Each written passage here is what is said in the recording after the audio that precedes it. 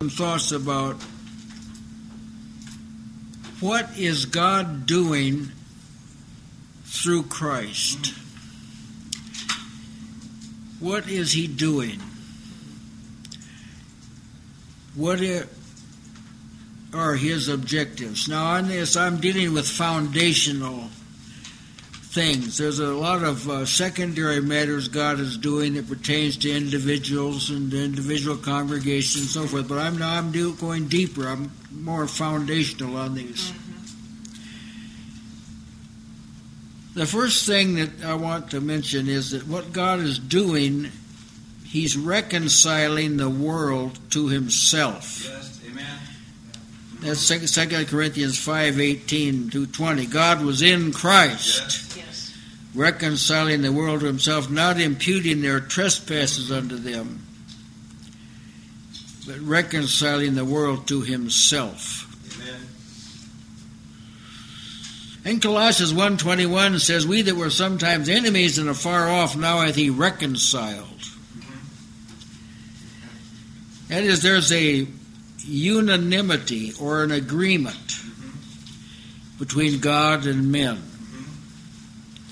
Outside of Christ, God and man do not agree. Yeah, that's right. Amen. Now, even patriarchs like Abraham, they didn't have this kind of agreement like we're talking about. That's right. Yes. God didn't divulge very much to Abraham at all about the nation is, but Abraham believed that. We're going deeper now than this sort of thing. God's objective is that men would think like Him. Yes, amen. On matters pertaining to men. You understand that God's thinking extends beyond That's right. the human race and beyond this present world. Thinking to me is kind of a weak word to apply to God in the first place, but we're talking about things pertaining to men and pertaining to this world. What is God doing? He's in the process of reconciling, bringing people into agreement with Himself, into agreement with who He is, into agreement with who Christ is, into agreement with what the world is, into agreement with what Satan is, into agreement with what the world is. That's what He's doing. Yes, amen. That actually is quite an extensive work. Yes, amen. And it takes your entire lifetime that you'll be doing this. That's right. And you'll be getting closer to this heart of things. As you're brought into agreement with God, reconciled to Him, you begin kind of out on the peripheral part. But as you get in closer, you get closer to God, His purpose, His intention, and you have fellowship with God and with Christ, agreement with Him. All sin results from being out of agreement with God. Yes. All errors in judgment result from not being in agreement with God. Yes. All mistakes, blunders, short-sightedness, it all is the result of not being in agreement with God. Right. Amen. So God is bringing us into agreement with Himself. Now, secondly, God is, Sister June read the text, is taking out a people for His name. Yes. Now this goes beyond like His consideration of the whole world. God so loved the world. See, there's a way God dealing with all the world. Now we're talking about something deeper than this, more profound than this. God is taking out of the world a people for His name, Amen. or for Himself. Or a people with whom He's going to have profound involvement. A people He's going to bring into His purpose. Now, because He's taking out a people for His name, He sends the grace of God that brings salvation to these people to teach them to deny ungodliness and worldly lusts and to live soberly, righteously, and godly in this present world. Why? because he's taking out the people for his name. Yes. Amen. That's right. And this people have to be an informed people. Yes. They can't learn these things academically. You can't just like read the Bible and come to know these things like God intends you to know him. He doesn't intend you to know these things like intellectually. He intends you to know them experientially. So you recognize these things. So grace teaches you because God is taking out a people for his own name. And through the Spirit, Romans 8:13 and 26 says that through the Spirit we mortify or put to death the deeds of the body. Why do we mortify and put to death the deeds of the body? Because God is taking out a people for his name. Amen. That people cannot be distracted by their bodies, which are crying out for attention. Yes. Amen. Your body wants attention. But he's teaching you if you're going to be part of what God's doing, you want to mortify the deeds of the body. Amen. Because that will retard this process over here and may eliminate it altogether. Jesus presently is making intercession for us. Why is he making intercession?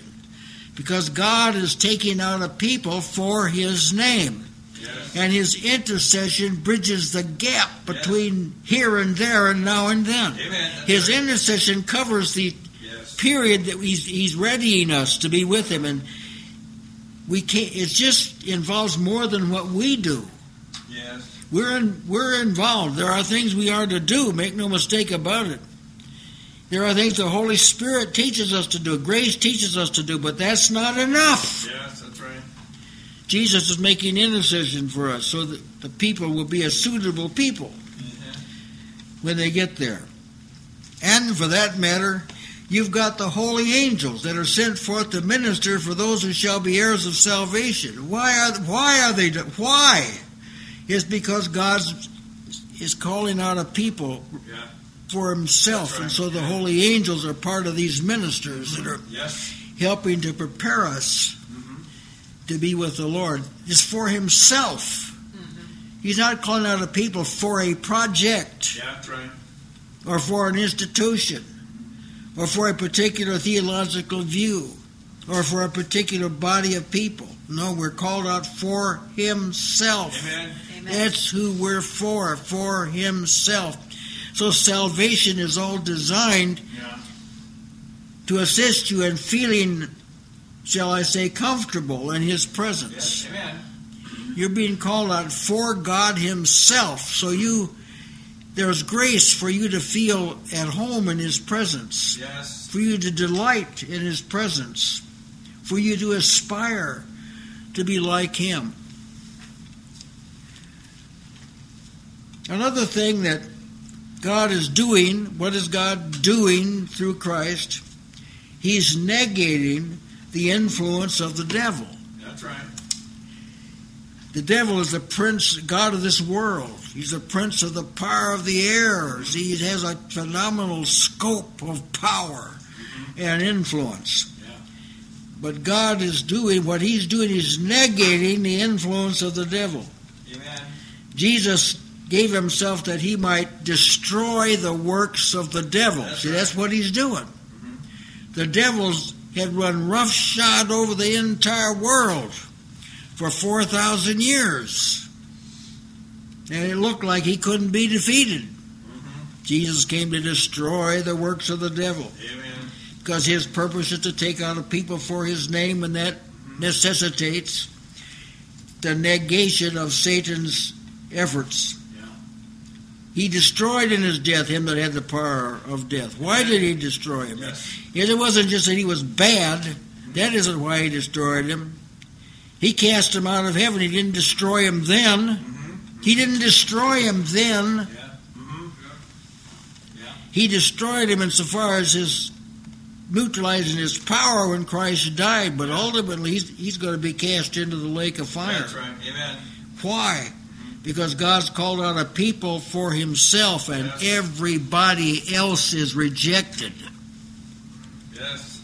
That includes men and angels.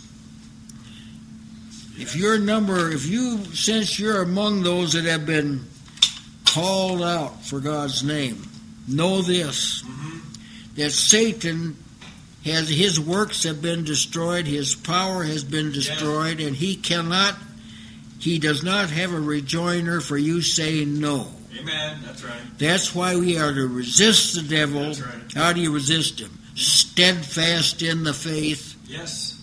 knowing in yourself that the same afflictions are accomplished in your brethren that are in the world.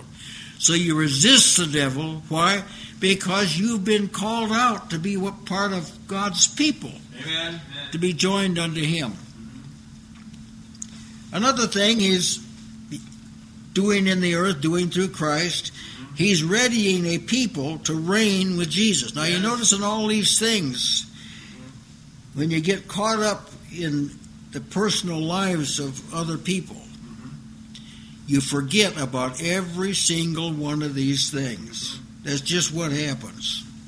You may have noble ambitions, but this is what happens. Amen. Yes. So he's readying the people to reign with Jesus. If we suffer with him, Yes. we shall reign with him. That's the objective. Right. Not just be with him. Yes. To be with him is true, but to reign with him. Yes. And Jesus said that whoever overcomes will sit with me in my throne. Yeah. Well, that's a reigning position. That's right. And Hebrews 12:28 says, seeing that we've received a kingdom. Yeah. Amen. How do you receive a kingdom? That's a position of a reigning person. Amen. We've received a kingdom that cannot be shaken. Let us have grace whereby we may serve God acceptably with reverence and godly fear. Why serve him with reverence and godly fear? Because we're being schooled to reign.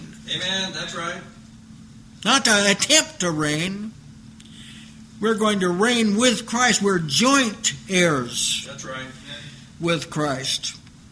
We're admonished in Colossians 1:10, walk worthy of the Lord, being fruitful in every good work and increasing in the knowledge of God. Why should you do that? Why walk worthy? That means God doesn't have to blush when your name is mentioned. Yeah, that's right. You're worthy. Why should you do this? Why should you be fruitful? Why? Why should you increase in knowledge of God? Because you have been taken out of the world for God. Amen. That's why. You're being cultured and prepared to be where there isn't any world. Yes, that's And right. there isn't any devil. And there isn't any flesh and blood. And there isn't any sin. You're being nurtured for that. So it makes perfect sense to walk worthy and Yes, be amen. fruitful and increase the knowledge of God. And that's why we're co-laborers with God, as 1 Corinthians 3:9 says. We're laborers together with God. Why are we laborers together with God? That's tuning us up Amen. Yes. Amen. for being with him. He's taking the people out of the world. Eventually, in totality, will be lifted out from the world, even from the grave. But now he's taking you out of the world, and as on our way out, we're becoming less and less content with the world. Amen. Yes. It just isn't as appealing as it used to be. Yeah, that's right. Now, and becoming less and less appealing. Yes. We give ourselves to its affairs less and less. We only use the world for necessary uses. We use the world, not abuse the world. We use it as a tool for necessary uses that have to do with living in the world. But we do it in the name of the Lord because we're being taken out of the world. I'm sure that all of you tonight are less worldly than you used to be. Amen. Amen. Now here's why you are. Yes. God's taking you out. Amen. Amen. That's why. That's right. He's taking you out for his name. Now another thing, God is preparing a people to rule the world to come. Yeah.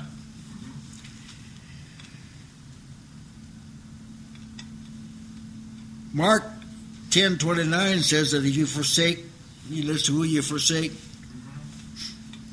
In the world to come, you'll obtain eternal life. Hebrews 2:5, God reminds you that it's the world to come of which we speak. Now, Daniel foresaw this obtaining the world to come factor. He said the time came when the saints, this is Daniel 7, verses 18, when the saints took the kingdom. That's right. Amen. Verses 22 and 27, 22 says the time came when the saints possessed That's right. the kingdom. See, this is what he's taking the people out for. That's right. Possessed the kingdom.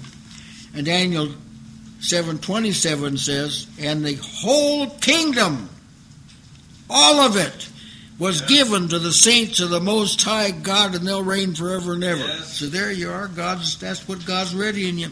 That's what God's readying the people for. Amen.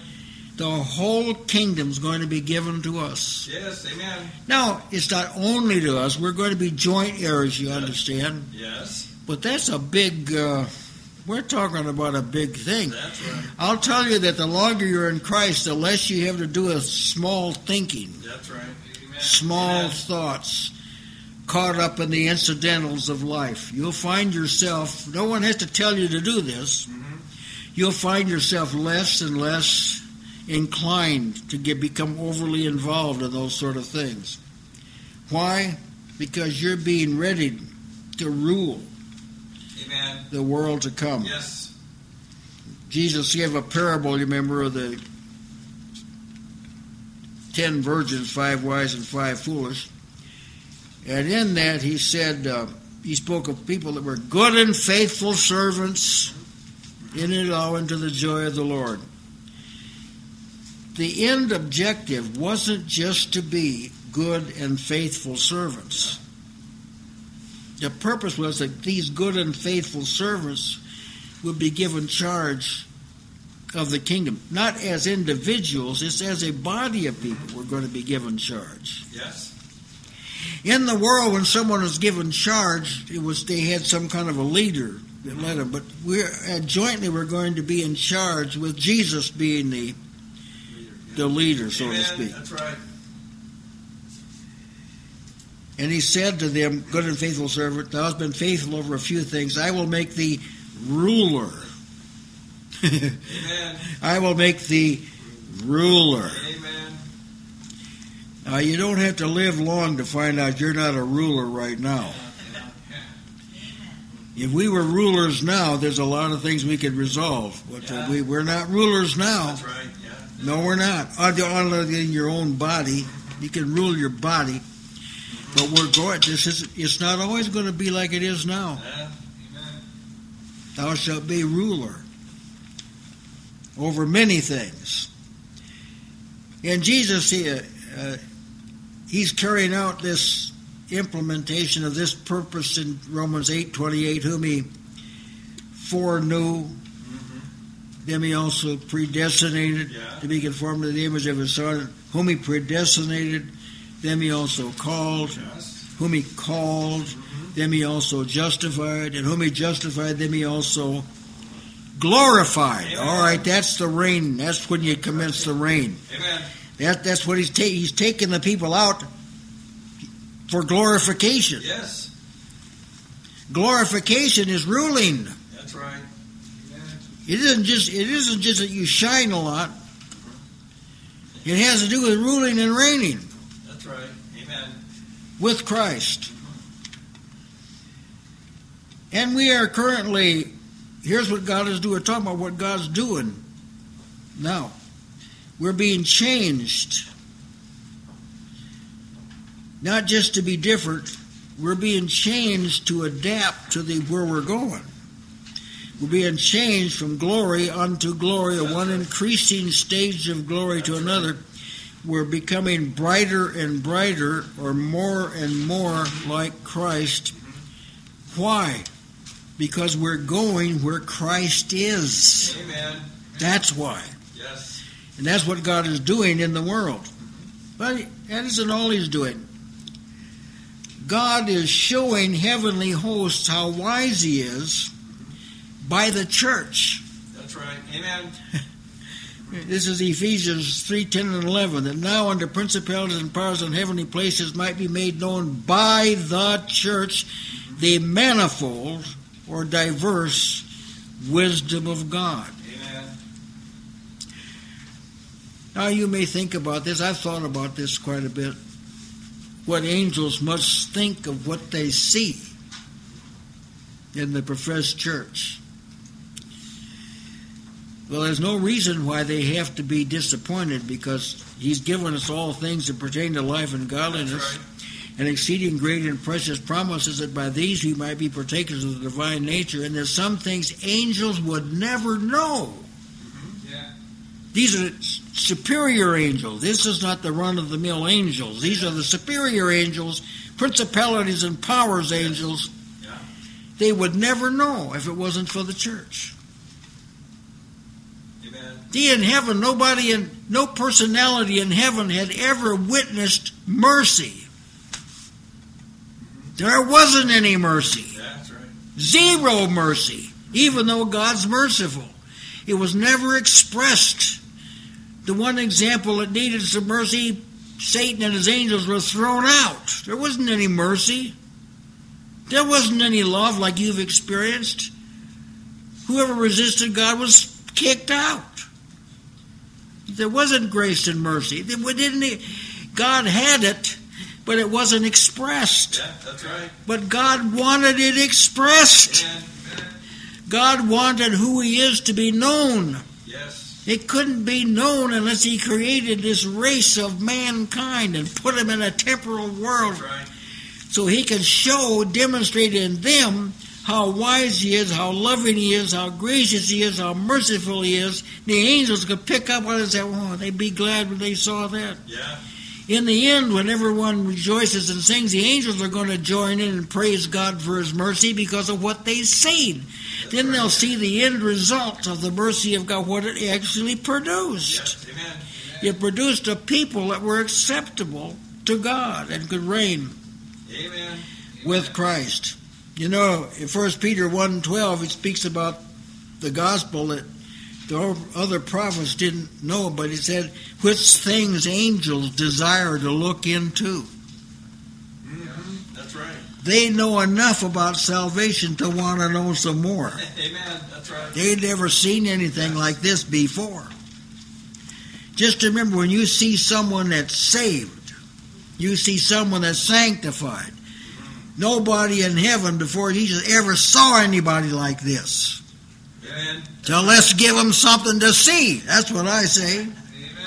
Amen. Let's shed forth the glory of God. It'll make angels happy and rejoice, Yes. Amen. because they'll see in it what God has done.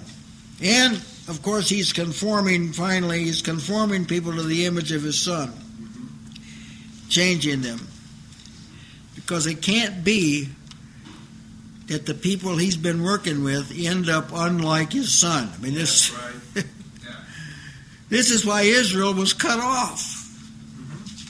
It's also why they're going to be grafted in again. That's right. Because they have to be like the Son. Amen. That's right. Not like the Word before He came. Uh-huh. That's not what we're talking about. That's right. It's like He was when He became a man. Amen. Yes. When He humbled Himself so you could see what you're going to be. Yeah. That's right. Yeah. Amen. Oh boy, that's a Amen.